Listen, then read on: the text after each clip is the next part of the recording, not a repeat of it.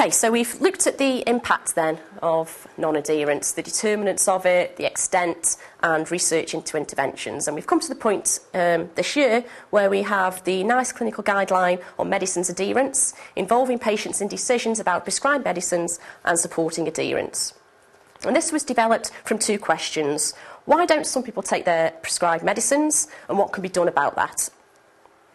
The guidance isn't aimed at one set of health professionals. It sort of acknowledges that different health professionals are now involved in all stages of the patient pathway, so prescribing, reviewing and dispensing medicines. So it's not directed at one particular set of health professionals, but clearly pharmacists having a role now in all of those aspects. Clearly this guidance does have relevance for pharmacists.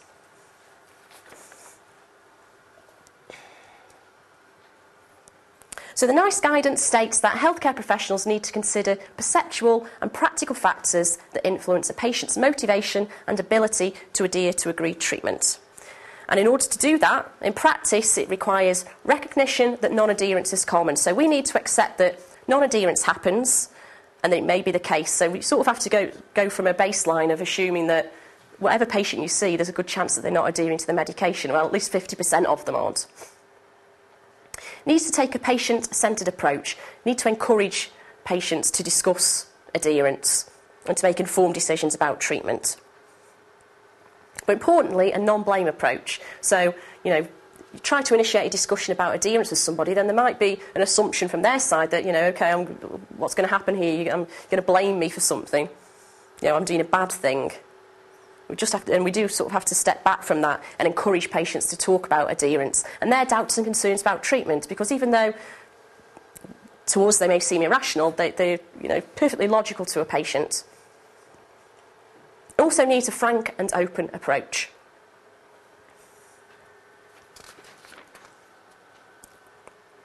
So the NICE guidance sets out a number of key steps for implementation, and it sort of breaks it down into 4 sections. Involving patients in decisions about medicines, so improving communication with patients, increasing involvement in decision making, increasing understanding of the patient's perspective, and to provide information.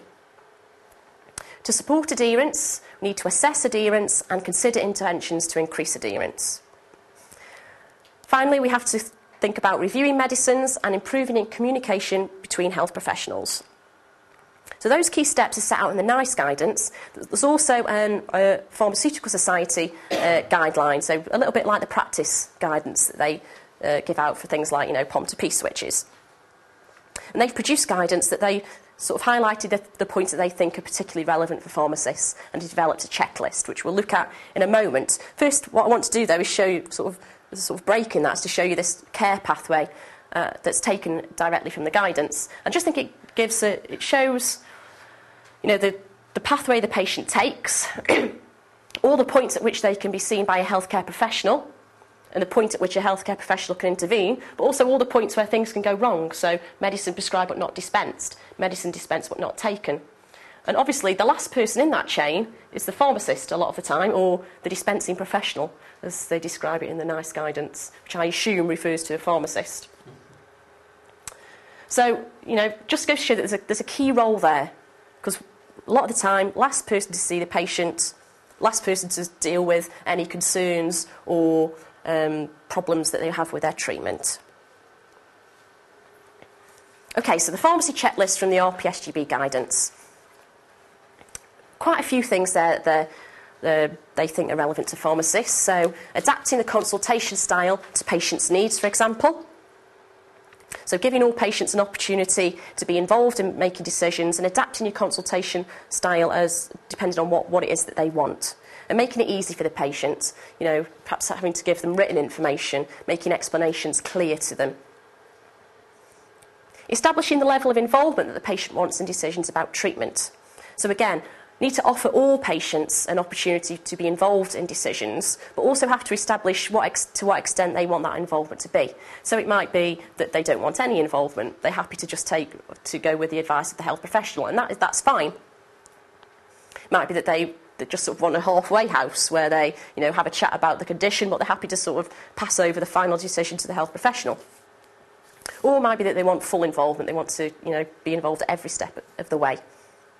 Important thing is not to assume not to make assumptions about a patient and what their desire for involvement might be. So, for example, there may be a misconception that older patients may not want as much participation in decisions about treatment.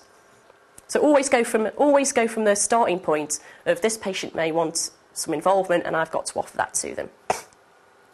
Establish the patient perspective, and that is in order for them to make an informed choice about adherence. And we've talked about some of the factors that patients consider when taking medicines already. So their orientations toward taking medicines, their ideas about illness, their ideas that their friends and their family have got about illness.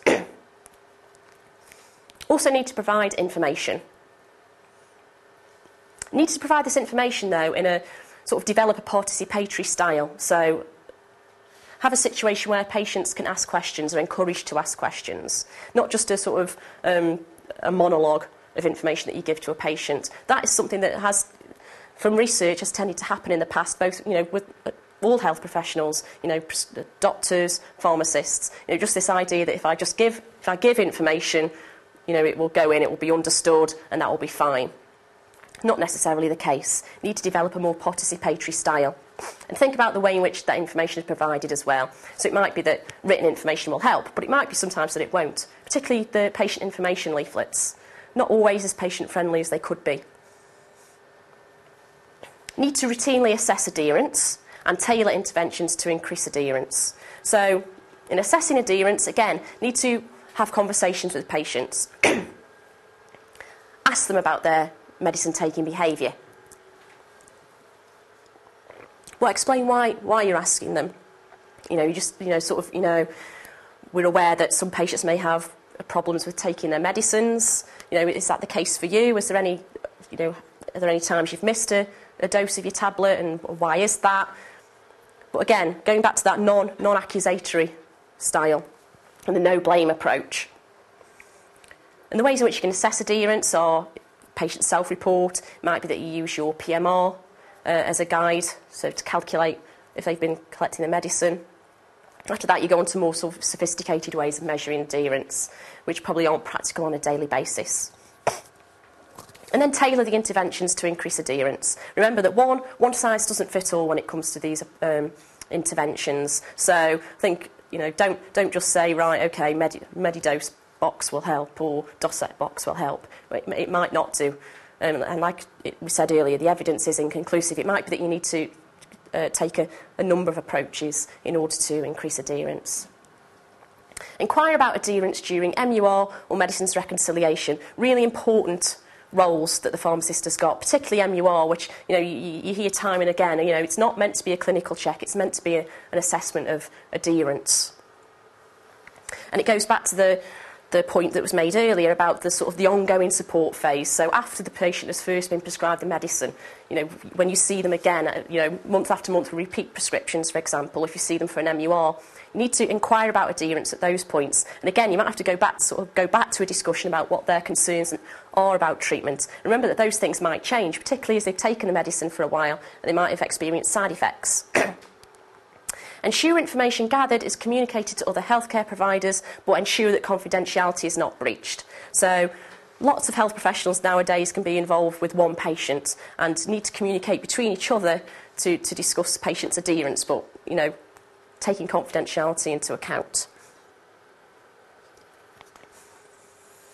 So the RPSGB guidance lists in detail the actions pharmacists need to take to implement the guidance.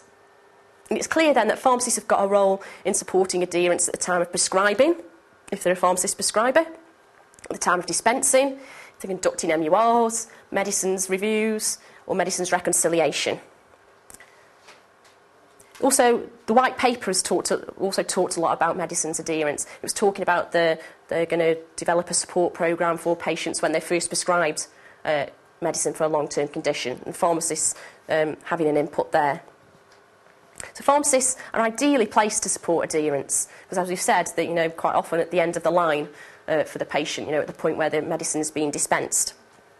And as it identified in the white paper, pharmacy is a sort of perhaps a slightly more informal environment where somebody might be more prepared to talk about these things